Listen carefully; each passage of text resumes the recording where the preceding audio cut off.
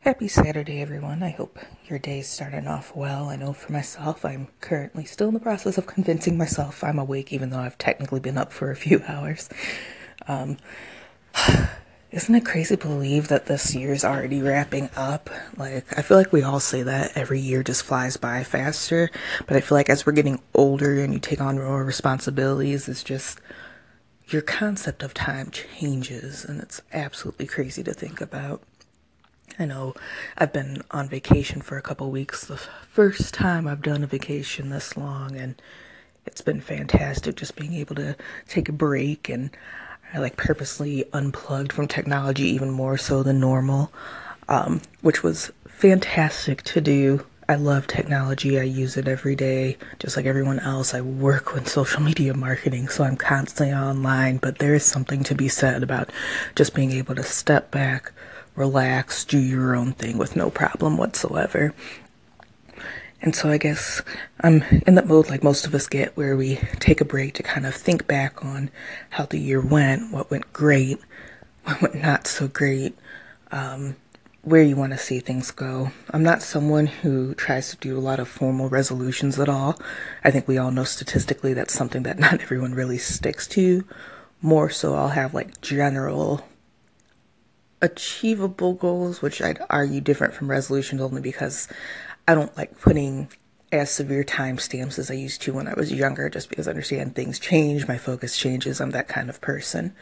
So I know for me, one big thing is I'm very big on time management and keeping myself organized. That is one area that, like, if there is a new system to try, I will do it because I am all for it. And so I've finally given in to the bullet journal concept. I'm looking into like disbound journals and that now. Mind you, I'm a person who uses multiple planners. So I'm in the process of, I keep a separate budgeting planner that I never mix with anything else. And then I've always had a separate work and personal journal as well. So I normally rotate between three planners, which people think is crazy, but it works for me. I also have a giant wall calendar that gives me literally the entire year at a glance. And so I'm really kind of playing around with shifting things around and finding what's the best way for me to break down my schedule and my day, what things work best. And I guess that's kind of the way I've looked back at 2017 in terms of what has made me happy overall, what systems in place have made my life easier, and where do I need more of that spontaneity. Like, I am literally the person where on my calendar, because I normally plan out about 3 to 6 months in advance for just like standard things I know I do daily, and I am literally at that point where I have to pencil in like free time for myself or I will fill it with work or a personal obligation. I'm just, I that's one thing even during this vacation that's been so hard for me is I am not the kind of person where if I sit down and do absolutely nothing, that doesn't give me peace. It literally makes me anxious. I have to be doing something. So thinking back on 2017 as a whole for me, and I'd love to hear, what system or what habit really made your year for you. For me, it is being more conscientious of how little free time I put in to the calendar.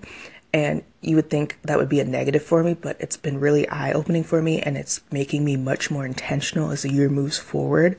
So it's actually a positive for me to realize, hey, I'm a workaholic. That is no secret to anyone. And so my lack of self kind of dedicated time for self-care has been a weakness in the past, and I'm really excited to close this year off with that, knowing that I am shifting to a much more realistic and enjoyable work-life balance. There's been some crazy hurdles over the course of the year and a lot of those are kind of winding down for me too as well, which makes it exciting. But 2017, it's been a year for growth between school and work and all sorts of different things that are shifting. My respect for life continues to expand, and I'm really curious to see how that evolves and kind of exemplifies itself in 2018. So let me know, what are you looking forward to? What made it kind of stressful in 2017, but how is that going to make it even more beneficial in 2018? See you guys later. Bye.